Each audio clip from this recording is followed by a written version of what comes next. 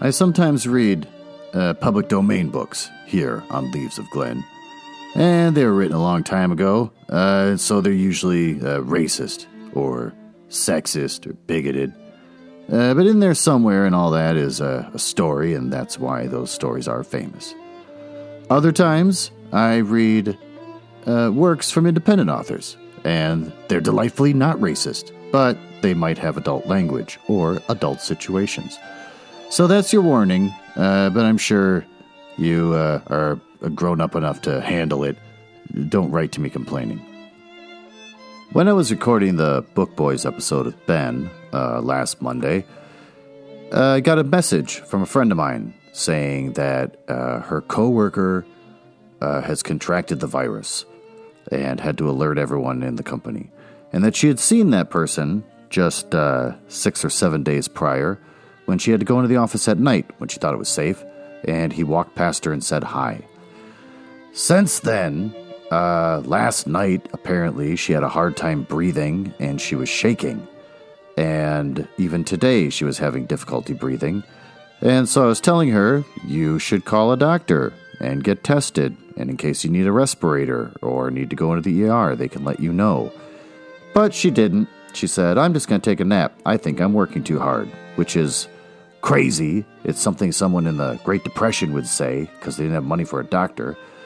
And so she did. And I kept saying, for the love of God, go to a doctor, but she wouldn't do it. She says she feels a little bit better now, so I guess that's okay. But I just talked to another friend of mine, my friend Jesse, and he said at his work, one of his coworkers contracted the disease, and it was so intense that he couldn't breathe and had to go to the ER. So it stopped being a cute little world event, and now it's just scary, which it's been scary for everyone else, but here in the city I live in, it hasn't really struck that hard yet and hasn't been that terrifying yet. It's just a lot of news you read. So there you go. Young people can almost die from it. Middle-aged people can get severely sick from it. So, as if no one knows already, I'm just going to do the PC thing and say, wash your hands, stay in the house, limit your contact with people, because this is terrifying. In other news, I have no other news. Just locked up in the house. My kids come and go between my house and their mom's house. And when the kids are around, it's cute and it's fun. And they play a lot of video games and that kind of thing. When they're not around, I'm just by myself with the cats, as I've said before. The new cat still's terrified of me because I keep showing up to shove medication down its throat. So it avoids me as if I'm a murderer, which breaks my heart. So, Monday is when it can come out of quarantine, and hopefully I can stop feeding it drugs, and hopefully things can get better from there. That's it. I got nothing else. That's the life that's going on right now. When you don't get to go out of the house, these are the things you do. I talked to my sister and brother-in-law over FaceTime because we can't be in person. And that was good. We talked for like 4 hours. Sat around chatting, and it was cute, and it was fun. And that's it. All right, let's talk about the author. The author of today's story is Anthony Boucher. He was an American author, critic, and editor who wrote several classic mystery novels, short stories, science fiction, and radio dramas. Between 1942 and 47, he acted as a reviewer of mostly mystery fiction for the San Francisco Chronicle. In addition to Anthony Boucher, he was also employed the pseudonym H.H. Holmes, which was, in case no one knows, and I didn't until I read Devil in the White City, is a serial killer from Chicago during the 1890-something World's Fair. And he basically lied his way into constructing an entire hotel where all the rooms were weird and had trapdoors, and he had torture rooms, and he made it so like all the hallways were at weird angles and were confusing, so that he could chase after people and scare the crap out of them and kill them and torture them. And it was just like somebody would be sleeping in their bed, and the bed would suddenly flip up, and they'd slide through a trapdoor down a slide and into a torture room. horrifying and horrible, Anthony Boucher thinks he's cute by calling himself that. Because until Devil in the White City, maybe not a lot of people knew about it. That's just a guess. This dick decided to give himself that pseudonym. He would also write light verse and sign it with Herman W. Mudgett, which was also the name of this murderer, because he went by a couple pseudonyms. So, good for him. He died in 1968, and he died of lung cancer. And the photo on Wikipedia that I'm reading shows him with his hand on his hip, and another hand's got a cigarette, and he's kind of pointing arrogantly, like he's yelling at someone. So, he looks like a jerk. His sense of humor shows that he's a jerk, and I have a feeling that this story is going to be terrible, and I'm going to regret reading it a lot like when I read Love Story a couple episodes back. So, let's dive in. It's a story called Transfer Point that he wrote for Galaxy Science Fiction back in the 50s. So, prepare for racism and other horrible things, and a lot of pretension.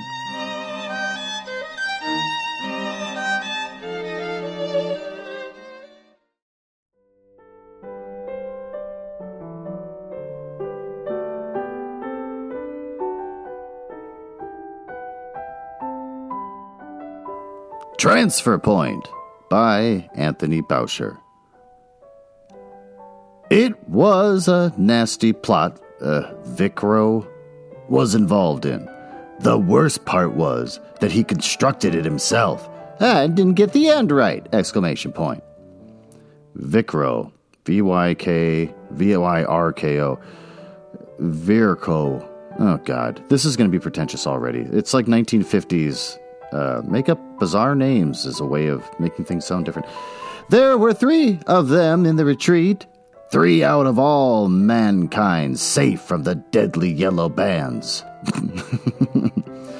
The great Kurth Labry himself had constructed the retreat and its extraordinary air conditioning.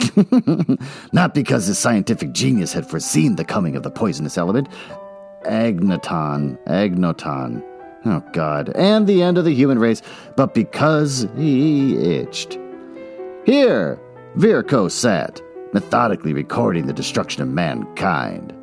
Once, in a straight factual record, for the instruction of future readers, if any, he added wryly to himself, and again as a canto in the epic poem of Man, which he never expected to complete, but for which he lived. Lavra's long golden hair fell over his shoulders. It was odd that its scent distracted him when he was at work on the factual record, yet seemed to wing the lines of the epic. Why bother? She asked. Her speech might have been clearer if her tongue had not been more preoccupied with the savor of the apple than with the articulation of words. But Virco understood readily. The remark was as familiar an opening as PK4 in chess. It's my duty, Virco explained patiently. I haven't your father's scientific knowledge and perception. Your father's? I haven't the knowledge of his humblest lab assistant, but I can put words together so that they make sense, and sometimes more than sense, and I have to do this. From Lavra's, so dumb, plump red lips and apple pip fell into the works of the electronic typewriter. Virco fished it out automatically. This, too, was part of the gambit, with the possible variants of grapeseed or an orange peel. Yeah, but why? Lavra demanded petulantly. Won't Father let us leave here? A girl might as well be in a convent, Virco suggested. He was a good amateur paleolinguist. There was an analogy. Even despite my presence, convents were supposed to shelter girls from the perils of the world. Now the whole world is one great peril. Outside of this retreat, go on, Lavra urged. She had long ago learned, Vicro suspected, that he was a faintly over-serious young man with no small talk, and that she could enjoy his full attention only by asking to have something explained, even if for the nth time. He smiled. and thought of the girls he used to talk with, not at, and how little breath they had for talking now in the world where no one drew an unobstructed breath. It had begun with the accidental discovery and a routine laboratory analysis of a new element in the air, an inert gas, which a great paleolinguist Larkish had named agnoton. This is like when you watch Planet of the Apes and all the humans are named Unta and things. It's just making up words, just as abstract as possible to sound different. I hate it. I hate this already. The unknown thing, after the pattern of the similar nicknames given to others, Neon, the new thing, Xenon, the strange thing. It continued, the explanation ran off so automatically that his mind was free to range from the next line of the epic to the interesting question of whether the presence of earlobes would damage the symmetry of Larva's perfect face.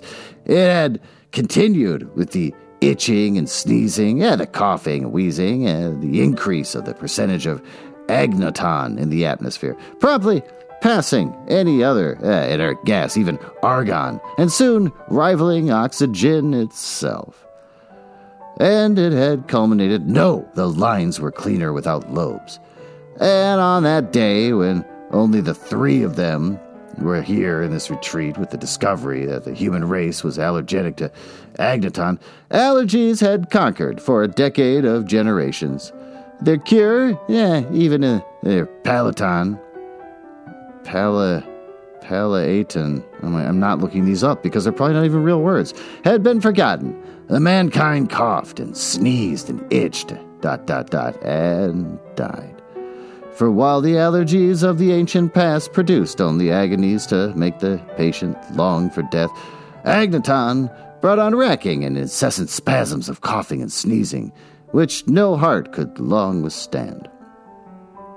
So if you leave this shelter, my dear, Virkro concluded, you too will fight for every breath and twist your body in torment until your heart decides that it is all too much trouble. Here we are safe because your father's eczema was the only known case of allergy in centuries and was traced to the inert gases. Here is the only air conditioning in the world that excludes the inert gases, and with them, agnoton. And here, Larva leaned forward, a smile on her red fleck of apple skin on her lips, the apples of her breasts touching Virkro's shoulders. This, too, was part of the gambit. Usually, it was merely decline. Tirsa stood between them. Tirsa, who sang and talked bitter, whose plain face and beautiful throat were alike racked by agnoton. This time, the gambit was interrupted. Kurth Labrie himself had come in unnoticed. His old voice was thin with weariness, sharp with impatience. And here we are, safe in perpetuity, with our air conditioning, our energy plant, our hydroponics, ! Safe in perpetual siege, besieged by an inert gas. Virkro grinned. Undignified, isn't it? Kurth Labrie managed to laugh at himself. Damn your secretarial hide, Virkro. I love you like a son, but if I had one man who knew a mason from a Matsoon to help me in the laboratory. You'll find something, Father, Lavra said vaguely. Her father regarded her with odd seriousness. Lavra, he said, your beauty is the greatest thing that I have wrought. With a certain assistance, I'll grant, from the genes so obviously carried by your mother. That beauty alone still has meaning. The sight of you would bring a momentary happiness even to a man choking on his last spasms while our great web of civilization, ... He absently left the sentence unfinished and switched on the video screen. He had to try a dozen channels before he found one that was still casting. When every erg of a man's energy goes to drawing his next breath, he cannot tend his machine. At last, Kurth Labrie picked up a New York, N-Y-O-R-K, New York? All right, fine, newscast. The announcer was sneezing badly. The older literature, Virkro observed, found sneezing comic. but still contriving to speak, and somewhere a group of technicians must have had partial control of themselves. 472 planes have crashed, the announcer said, in the past 48 hours. Civil authorities have forbidden further plane travel indefinitely because of the danger of spasms at the controls. And it is rumored that all vehicular transport whatsoever is to come under the same ban. No, Rocklipper has arrived from Lund for over a week. It is 36 hours since we've made contact with the Lund telestation.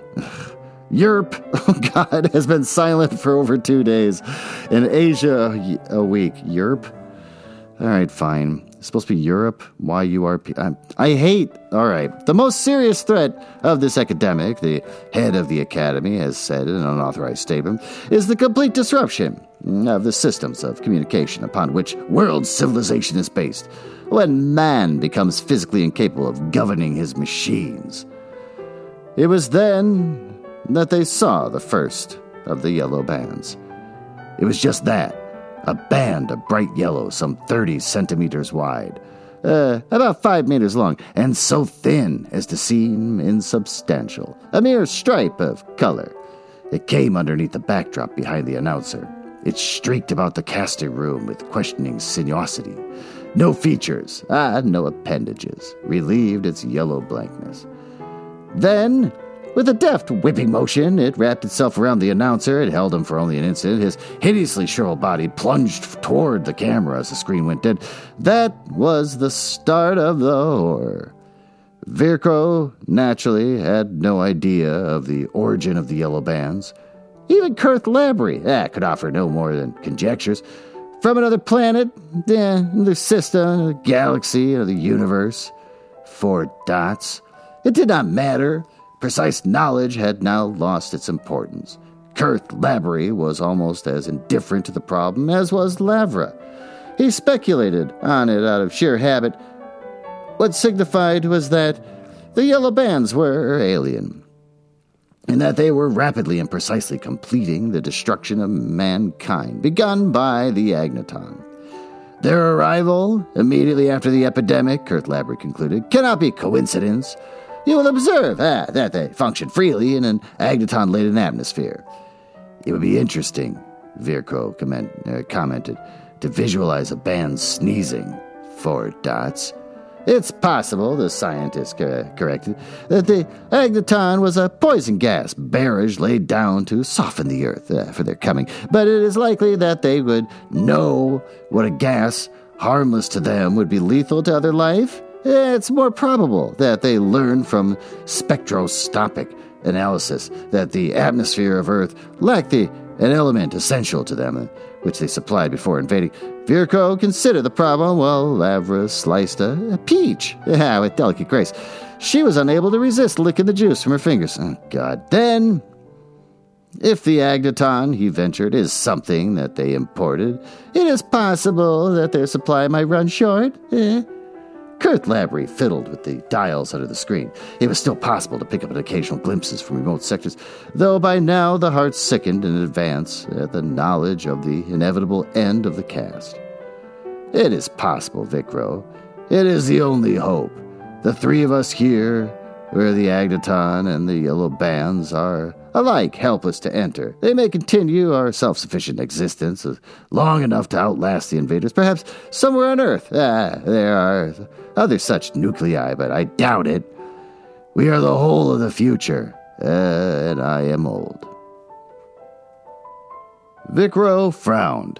He resented the terrible weight of a burden that he did not want, but he could not reject. He felt himself at once oppressed and ennobled. Lavra went on eating her peach. The video screen sprang into light. A young man with tense, lined face of premature age spoke hastily, urgently. To all of you, if there are any of you, I've heard no answer for 2 days now. It is a chance that I am here, but watch, all of you. I have found how the yellow bands came here. I am going to turn the camera on now. Watch. The field of vision panned to something that was, for a moment, totally incomprehensible. This is their ship, the old man gasped. It was a set of bars of metal, almost exactly the color of the bands themselves, and it appeared in the first instant like a three-dimensional projection of a tesseract. Then, as they looked at it, their eyes seemed to follow strange new angles. Possibilities of vision opened up beyond their capacities. For a moment, they seemed to see what the human eye was not framed to grasp. "They come," the voice panted on. From voice, the screen went dead. Vicro covered his eyes with his hands. Darkness was infinite relief. A minute passed before he felt that he could endure once more even the normal exercise of the optic nerve. He opened his eyes sharply at a little scream from Lavra. He opened them to see how still Kurt Labrie sat. The human heart, too, is framed to endure only so much, and as the scientist had said, he was old. It was 3 days after Kurt Labrie's death, before Vicro had brought his prose and verse record up to date. Nothing more had appeared on the video. Even after the most patient hours of knob twirling, now Vicro leaned back from the keyboard and contemplated his completed record, and then sat forward with abrupt shock at the thought of the word completed. There was nothing more to write. The situation was not novel in literature. He had read many treatments, and even a rather successful satire on the theme itself, but here was the truth itself. He was the most imagination-stirring of all figures, the last man on earth, and he found it a boring situation. Kurt Labrie, had he lived, would have devoted his energies in the laboratory to an effort, even conceivably a successful one, to destroy the invaders. Vicro knew his own limitations too well to attempt that. Oh, God, Vrist, his gay, wild twin who had been in Lun, on yet another of his fantastic adventures, when the Agneton struck, Vrist would have dreamed up some gallant feat of physical prowess to make the invaders pay dearly for their life. Vicro found it difficult to cast himself in so swashbuckling a role. He had never envied Vrist till now. Be jealous of the dead. Only the living are alone. Vicro smiled as he recalled the line from one of his early poems. It had been only the expression of a pose when he wrote it, a mood for a song that Tirsa would sing well. It was in this mood that he found the ancient word had no modern counterpart, the pulps. He knew their history, how some eccentric of 2,000 years ago, the name still variously rendered as trees or tiller, had buried them in a hermetic capsule to check against the future, how Tarabal had dug them up some 50 years ago, how Kurt Labrie had spent almost an entire Hartel Prize for them because, as he used to assert, their incredible mixture of exact prophecy and errant nonsense offered the perfect proof of the greatness and helplessness of human ingenuity. But Vicro had never read them before. He would at least be a novelty to deaden the boredom of his classically dramatic situation. He passed a more than pleasant hour with Galaxy, the same magazine that he's writing in, and Surprising, and the rest. Needed the dictionary, but rarely. He was particularly impressed by one story, detailing with the most precise minutiae the politics of religious American wars, a subject on which he himself had not unsuccessful novel, but Norbert Holt, he observed. Extraordinary how exact a forecast. And yet, extraordinary too how many of the stories dealt with space and time travel, which the race had never yet attained and now never would. And inevitably there was a story, a neat and witty one, by an author named Knight, about the last man on Earth. He read it and smiled, first at the story, and then at his own stupidity. He found Lavra in the laboratory, of all unexpected places. She was staring fixedly at one corner where the light did not strike clearly. What's so fascinating? Vicro asked. Lavra turned suddenly, her hair and flesh rippled with the perfect grace of the movement. I was thinking. Vicro's half-formed intent toward her permitted no comment on that improbable statement. Oh, God. The day before Father... died, I was here with him, and I asked if there was any hope of our escaping ever. Only this time he answered me. He said yes. There was a way out, but he was afraid of it. It was an idea he'd worked on but never tried, and we'd be wiser not to try it, he said. I don't believe in arguing with your father, even post-mortem, but I can't help wondering. And when he said it, he looked over at that corner. Vikro went to that corner and drew back a curtain. There was a chair of metal rods and a crude control panel. Though it was hard to see what it was intended to control, he dropped the curtain. For a moment, he stood watching Lavra. She was a fool. Oh, God, but she was exceedingly lovely, and the child of Kurt Labrey could hardly carry only a fool's genes. Several generations could grow up in this retreat before the inevitable failure of the most permanent mechanical installations made it uninhabitable. By the time Earth would be free of Agnaton and yellow bands, or they would be so firmly established that there was no hope. A third generation would go forth into the world, to perish or... ... He walked over to Lavra and laid a gentle hand on her golden hair.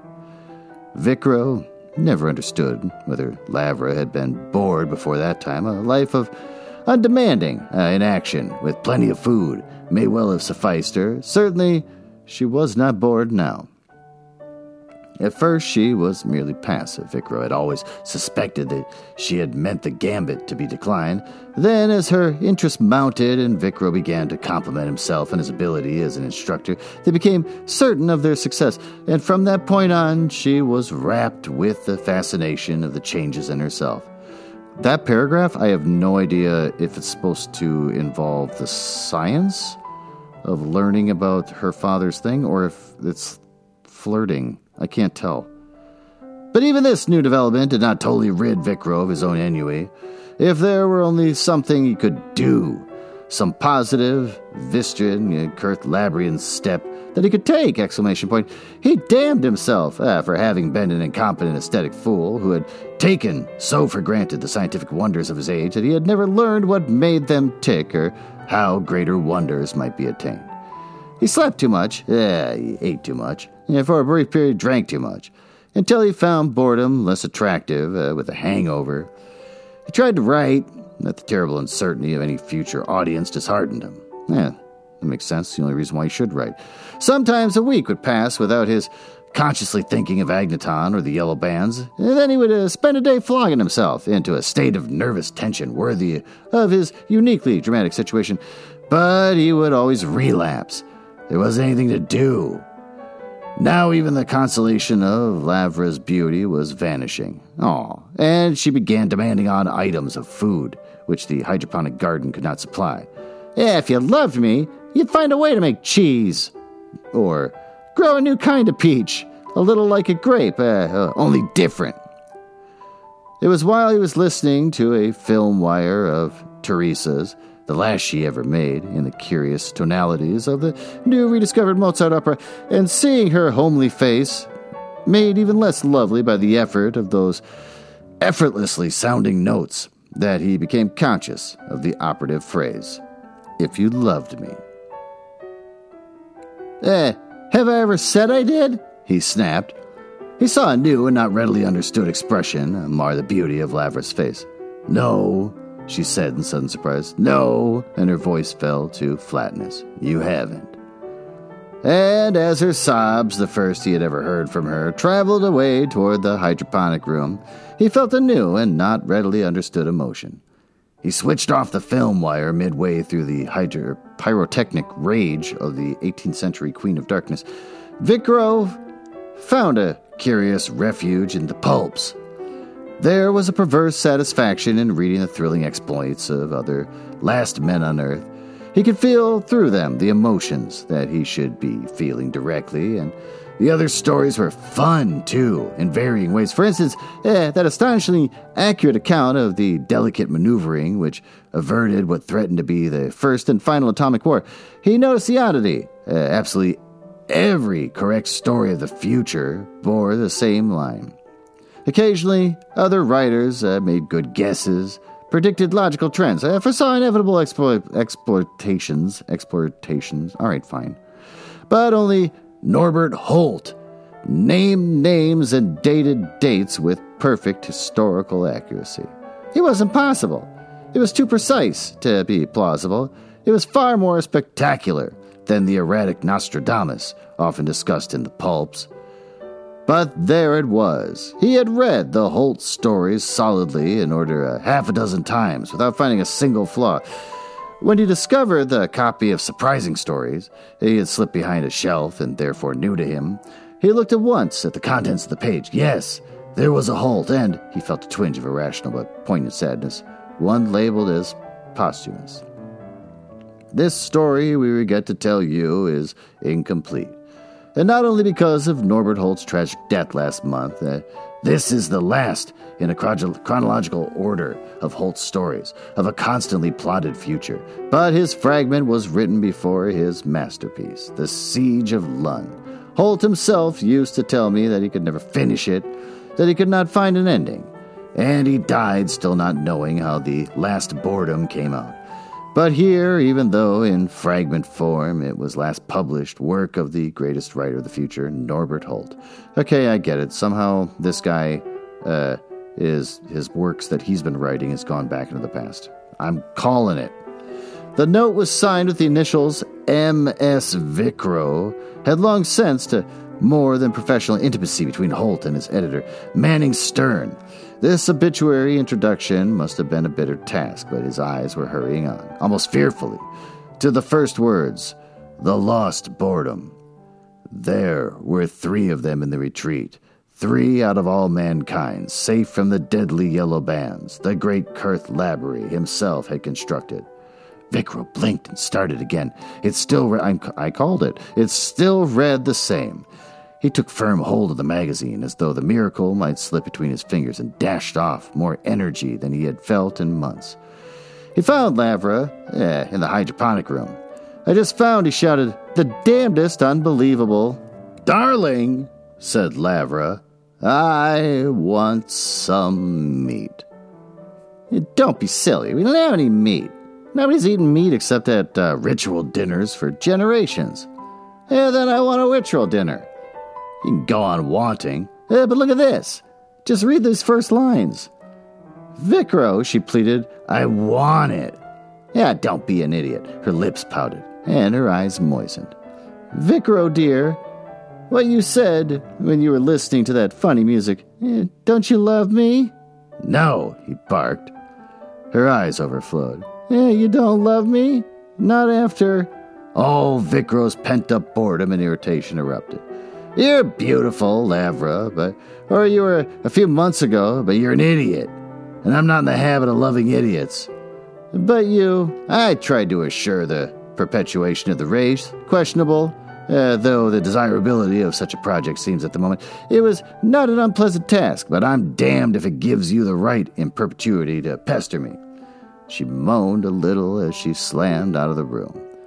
He felt oddly better. Adrenaline is a fine thing for the system. He settled into a chair. Oh, it resolutely read, his eyes bugging like a cover monster's with amazed disbelief. When he reached the verbatim account of the quarrel he had just enjoyed, he dropped the magazine. It sounded so petty in print. Such stupid, insane bickering in the face of ... He left the magazine lying there and went back into the hydroponic room. Lavra was crying, noiselessly this time, which somehow made it worse. One hand had automatically plucked a ripe grape, but she was not eating it.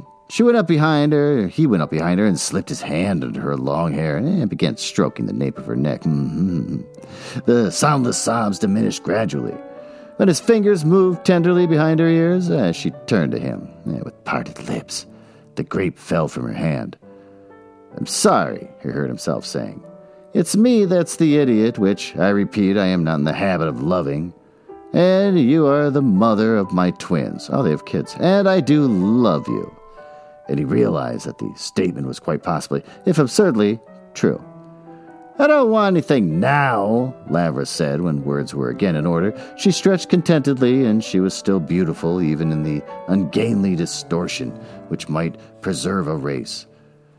Now, what were you trying to tell me? He explained. And this Holt is always right, he ended. And now he's writing about us. Oh, well, then we'll know. We'll know everything. We'll know what the yellow bands are and what becomes of them. And what happens to mankind. And we'll know, said Lavra, whether it's a boy or a girl. Virko smiled. Twins, I told you. It runs in my family. In no less than one pair to a generation. And I think it is. Holt's already planted the fact of my having a twin named Vrist. Now, even though he doesn't come into action, twins! Oh, that would be nice. They wouldn't be lovely until we could. But quick, dear, read it to me. I can't wait. So he read Norbert Holt's story to her, too excited and too oddly affectionate to point out that her long-standing aversion for print persisted even when she herself was a character. He read on past the quarrel. He read a printable version of the past hour. He read about himself, reading the story to her. Now, she cried, we're up to now. What happens next? Vikro read. The emotional release of anger and love had set Vikro almost at a peace with himself again. But a small restlessness still nibbled at his brain. Irrelevantly, he remembered Kurt Labrie's cryptic hint of escape. Great, you got to hear that, my phone making noise. Escape for the two of them, happy now. For the two of them, and it had to be, according to odds, they're twins. He sauntered curiously into the laboratory, Lavra following him. He drew back the curtain and stared at the chair of metal rods. It was hard to see the control board that seemed to be controlling nothing. He sat in the chair for a better look. He made a puzzled, grunting noises. Lavra, her curiosity finally stirred by something inedible, reached over his shoulder and poked at the green button. No, I don't like that last thing he says about me, Lavra objected. I don't like anything he says about me. I think Mr. Holt is a very nasty person. He says you're beautiful. And he says you love me, or does he? It's all mixed up. That's all mixed up, and I do love you. The kiss was a short one. Lavra had to say, and what next? Yeah, that's all. It ends there. Well, aren't you? Vikro felt strange. Holt had descended his feelings so precisely. And he was at peace and still curious, and the thought of Kurt Labrie's escape method did nibble restlessly at his brain. He rose and sauntered into the laboratory. Lavra following him, he drew back the curtain and stared at the chair of metal rods. It was hard to see the control board that seemed to be controlling nothing. He sat in the chair for a better look. He made puzzled grunting noises, and Lavra, her curiosity, finally stirred by something inedible, reached over his shoulder and poked at the green button. Vikro had no time for amazement when Lavra and the laboratory vanished. He saw the archaic vehicle bearing down directly upon him and tried to get out of the way as rapidly as possible, but the chair hampered him, and before he could get to his feet, the vehicle struck. There was a red explosion of pain, and then a long blackness. He later recalled a moment of consciousness at the hospital and a shrill female voice repeating over and over, but he wasn't there. Then all of a sudden he was, and I hit him. It was like he came out of nowhere, and he wasn't there, and all of a sudden, and then the blackness came back. All the time, his consciousness, although the semi-consciousness nightmares while doctors probed at him and his fever soared, his unconscious mind must have been working on the problem. He knew the complete answer the instant he saw the paper on the breakfast tray, and the first day he was capable of truly seeing anything. The paper was easy to read. For a paleolinguist with special training in the pulps, easier than the curious concept of breakfast was to assimilate. What mattered was the date, 1948, and the headlines refreshed his knowledge of the Cold War, the impending election. There was something he should remember about the election. He saw it clearly. Kurt Labrie's genius had at last evolved a time machine. That was the one escape. The escape which the scientist had not yet tested and rather distrusted, and Lavra had poked the green button because Norbert Holt had had poked. What poke? The green button. How many buttons would a wood poke if a wood poke would poke? Oh, God. The breakfast didn't seem to agree with him. Doctor, Maybe it's the paper. Makes me run a temperature every morning, too. Oh, doctor, you do say the funniest things. Nothing funnier than this case. Total amnesia, as best we can judge, by his lucid moments. And his clothes don't help us. He must have been on his way to a fancy dress party. Or maybe I should say a fancy undress. Oh, doctor. Don't tell the nurses, they can blush. Never did when I was an intern. And you can't say they didn't get a chance. But this character here, not a blessed bit of identification on him, riding some kind of newfangled bike that got smashed up. Better hold off on the solid food for a bit. Stick to intravenous feeding. He had his trouble before his ritual dinners, Vicro finally recalled. Meat was apt to affect him badly. The trouble was that he had not at first recognized those odd strips of oily solid which accompanied his eggs as meat. The adjustment was gradual and successful. In this and as other matters, as at the end of 2 weeks, he was eating meat easily. There's a lot of talk about meat. And he confessed with a faintly obscene non-ritual pleasure, and equally easily chatting with nurses and fellow patients about events, which still privately tended to regard as mummified museum pieces of 1948. His adjustment, in fact, was soon so successful that it could not continue. The doctor made that clear. Gotta think about the future, you know. Can't keep you here forever. Nasty, unreasonable prejudice against keeping well men in hospitals. Vicro followed the expected laugh to come forth. But since he said, gladly accepting the explanation that was so much more credible than the truth, I haven't any idea who I am, where I live, or what my profession is. Can't remember anything? Don't know if you could take shorthand, for instance, or play the bowl fiddle. What the hell's a bowl fiddle? Not a thing, Vicro felt it hardly worthwhile to point out one manual accomplishment, the operation of the as-yet uninvented electronic typewriter. Behold, he thought, the man of the future. I've read all the time travel stories. I know what should happen. I teach them everything Kurt Laborie knew, and I'm the greatest man in the world. Only the fictional time travel never happens to a poor dope who took for granted all the science around him, who pushed a button, or turned a knob, and never gave a damn what happened or why. Here, they're just beginning to get two-dimensional black and white short-range television.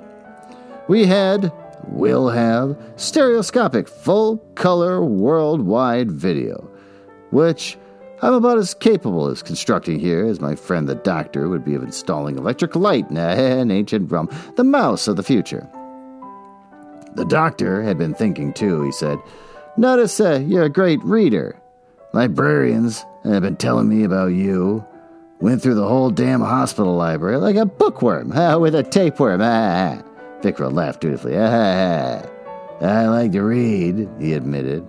Ever try writing? The doctor asked abruptly, almost in the tone in which he might reluctantly advise a girl that her logical future lay in Port Said. Whatever. This time, Vicro really laughed. That does seem to ring a bell, you know. It might be worth trying. But at that, what do I live on until I get started? Hospital trustees here administer a rehabilitation fund. My wrangle alone. It won't be much, of course, but I always say a single man's got only one mouth to feed. And if he feeds more, he won't be single long. A little, said Vicro, with a glance at the newspaper headlines, might go a long way. And it did. There was a loan itself, which gave him a bank account on which, in turn, he could acquire short-term loans at exorbitant interest. And there was the election. He had finally reconstructed what he should know about it. There had been a brilliant wheel of if story in which much larger pulps on if the Republicans had won the 1948 election, which meant that actually they had lost. And here in October 1948, all newspapers, all commenters, and most important, all gamblers were convinced that they must infallibly win. On Wednesday, November 3rd, Vicro repaid his debts and settled down on his writing career, comfortably guaranteed against immediate starvation. A half-dozen attempts at standard fiction failed wretchedly. a matter of tone, editors remarked vaguely, on the rare occasions when they did not confine themselves to the even vaguer phrases of printed rejection forms. A little poetry sold, if you can call this selling. Vicro thought bitterly, comparing the financial position of the poet here in his own world. His failures were beginning to bring back the bitterness and boredom, and his thoughts turned more and more to that future to which he could never know the answer. Twins! It had to be twins, of opposite sexes, of course.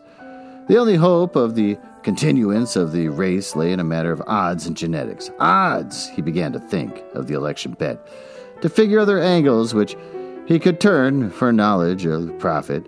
But the pulp reading had filled his mind with fears of paradoxes involved. He had calculated the election bets carefully. They could not affect the outcome of the election. They could not even, in their proportionally small size, affect the odds, but any further step.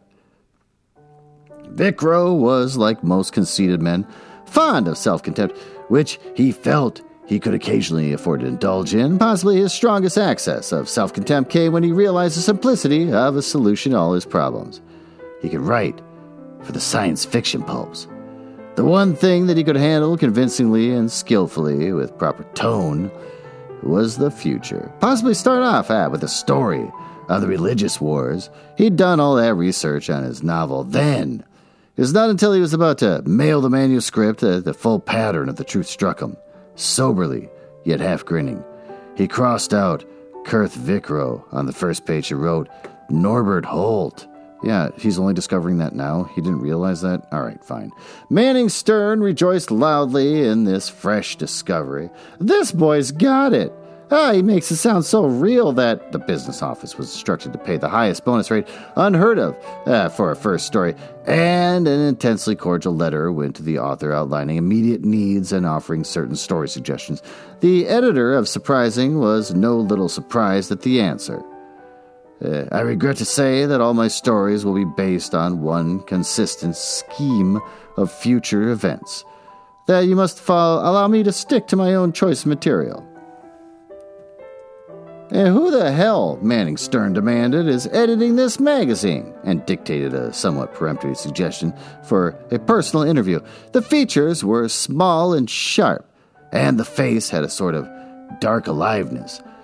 It was a different beauty from Lavra's, and an infinitely different beauty from the curious standards set by the 1949 films. But it was a beauty, and it spoke to Norbert Holt. You'll forgive a certain surprise, Miss Stern, he ventured. I've read Surprising for so many years and never thought, Manning Stern grinned, that the editor was also surprising. I'm used to it, your reaction. I mean, I don't think I'll ever be quite used to being a woman, or a human being for that matter. Isn't it rather unusual, from what I know of the field? Please God, when I find a man who can write, don't let him go all male chauvinist on me. I'm a good editor. And she said with becoming modesty, and don't you ever forget it. And I'm a good scientist. I even worked on the Manhattan Project until some character discovered that my adopted daughter was a Spanish war orphan. What the hell is going on? But what we're here to talk about is a constant scheme gimmick of yours. It's all right, of course, it's been done before, but where I frankly think you're crazy is the planning to do it exclusively. Norbert Holt opened his briefcase. I brought along an outline that might help convince you. An hour later, Manning Stern glanced at her watch and announced, End of office hours. Care to continue this slugfest over a martini or five?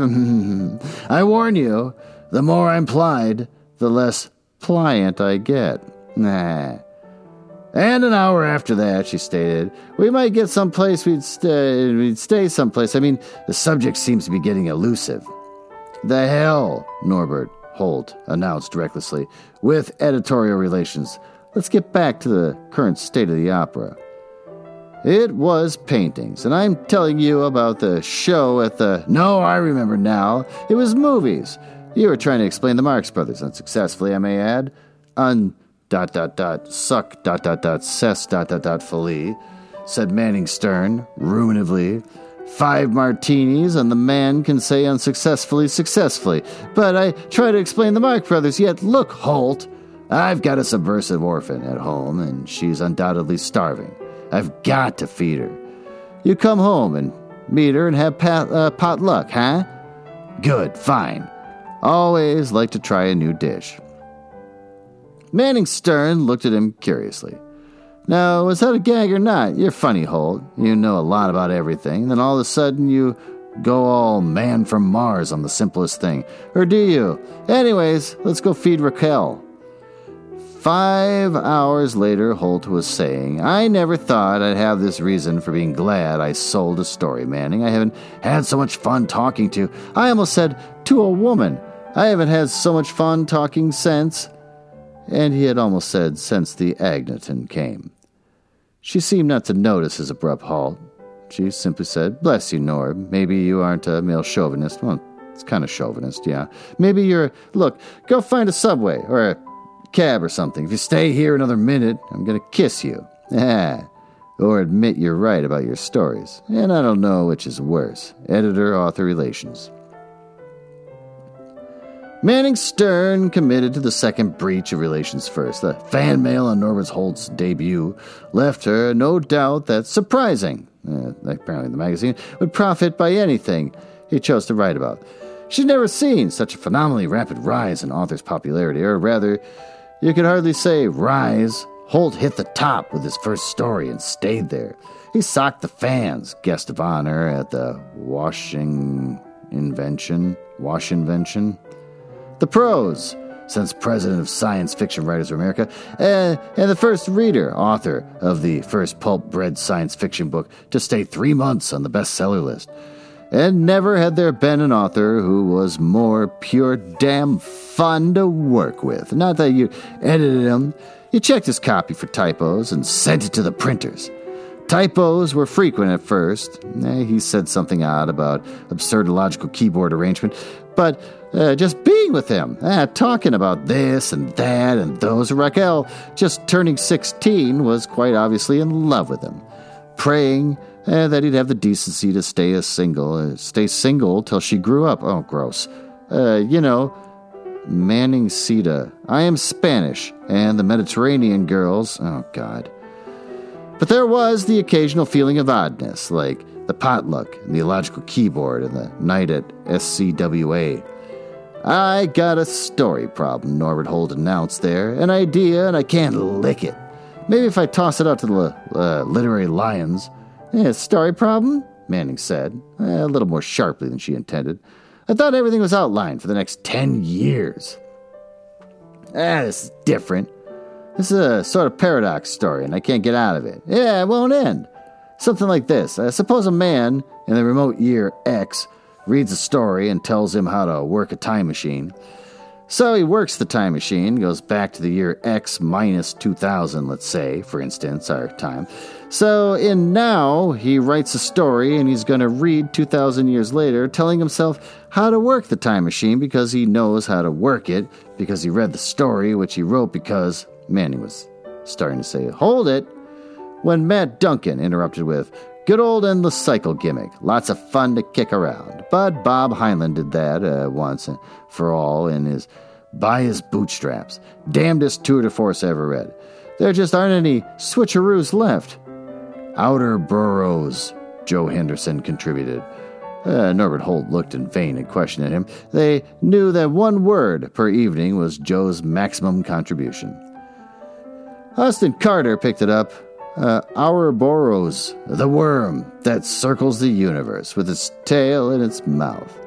The Asgard serpent, too.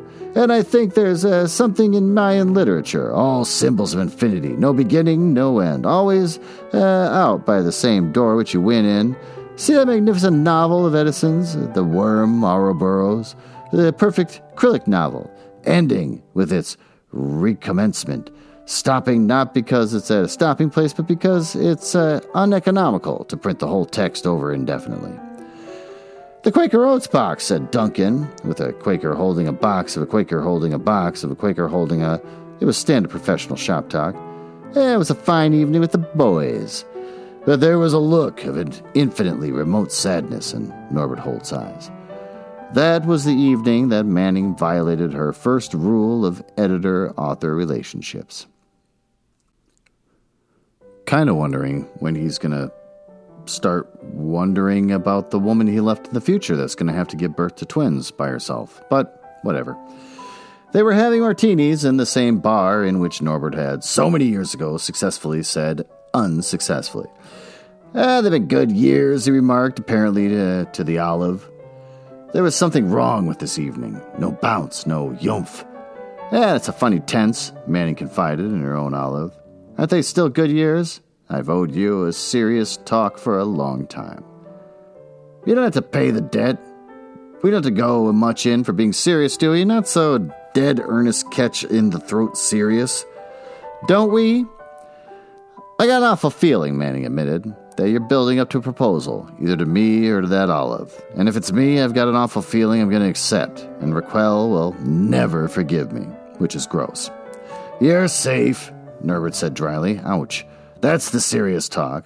I want to marry you, darling, but I'm not going to. I suppose it's the first time you twirl your black mustache and tell me you have a wife and a family elsewhere. Oh, I hope to God I have. No, it wasn't very funny, was it, Manning? Felt very little, aside from wishing she were dead. Ugh, it's like it was written by a 12-year-old. I can't tell you the truth, he went on. You wouldn't believe it. I've loved a woman before. One had talent and brain. The other had beauty, no brain. I think I loved her, the damnedest curse of outer boroughs, that I'll never quite know. If I could take that tail out of that mouth. Go on, she encouraged a little wildly. Talk plot gimmicks, it's easier on me. And she is will carry my child, my children. It must be my twins. Look, Holt, we came in here editor and author. Remember back when? Let's go out that way. Don't go on talking. I'm a big girl. I can take everything. It's been fun knowing you and all. Future manuscripts will be gratefully received. I knew I couldn't say it. I shouldn't have tried, but there won't be any future manuscripts. I've written every Holt I've ever read. Does that make sense? Manning aimed the remark at the Olive, but it was gone. So was the martini. Here's the last. He took it out of his breast pocket, neatly folded. The one we talked about at SCWA. The one I couldn't end. Maybe you'll understand. I wanted somehow to make it clear before. The tone of his voice projected a sense of doom. And Manning forgot everything else. Is something going to happen to you? Are you going to... Oh, my dear, no. All right, so you have a wife on every space station in the asteroid belt, but if anything happens to you... I don't know, said Norbert Holt. I can't remember the exact date of that issue. He rose abruptly. I shouldn't have tried a goodbye. See you again, darling, the next time round Ouroboros.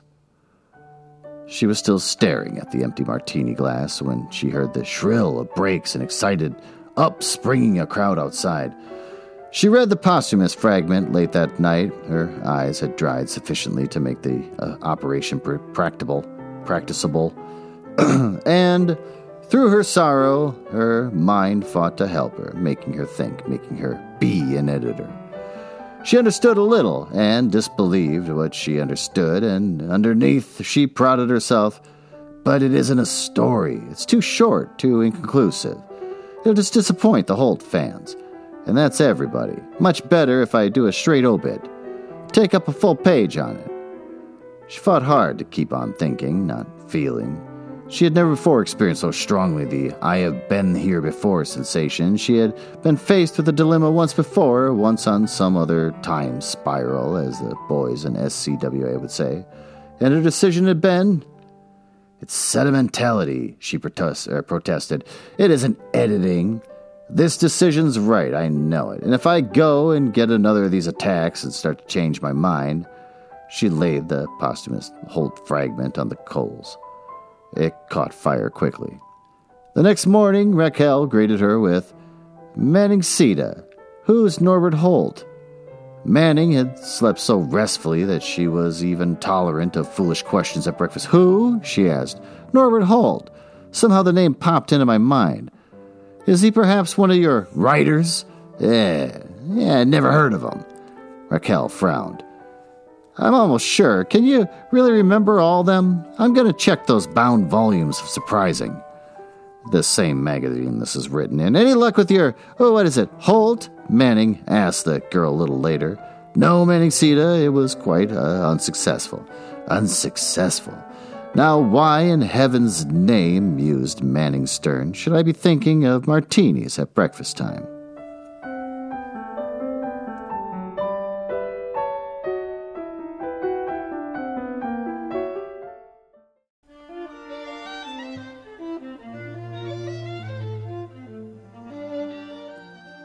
The problems with writing a story involving paradox. Do you sit down and really think it out? Because a paradox means that time is linear. It's got a beginning, middle, and end. And when you create your paradox, it's the overlapping of that beginning, middle, and end. So in this story, Anthony Boucher, also known as H.H. Holmes because he's an asshole, decided, yeah, I'm going to have him from the future read books by an author that is clearly somebody who time traveled. He goes back in the past, leaving behind a woman that's going to give birth by herself to twins, and not really care too much about it. He goes back in the past, almost gets hit by a car, and goes to the hospital, or he does get hit, but he doesn't die. Goes to the hospital, and then he recovers and becomes an author and decides, hey, I'll take the name of that book I wrote. I'm that guy. So he already knows the paradox. Then he goes through the process of writing all the stuff, gets to what would be the end, and instead of finishing it, chooses, no, I'm going to be just as vague and leave it open-ended as the version I read in the future, when he has a choice to continue on and explain more. Then he says goodbye to his publicist, who he's in love with, who has a daughter who's way underage and is in love with him, which is gross. Then he walks outside and gets hit by a car, and then the publicist doesn't remember who he is, and neither does the creepy daughter that wants to marry him. Which means that the car he got hit by is not a different car, but the same car from when he first entered. Which doesn't make any sense, because that means as he gets hit and gets killed, that his past future self should show up and also get hit and survive. So there should be two versions of him laying on the ground, but that isn't a thing. And the fact that the publicist doesn't remember who he is means that the publicist and the rest of the world got sent back into the past, where he died this time versus living, and they don't know who he is.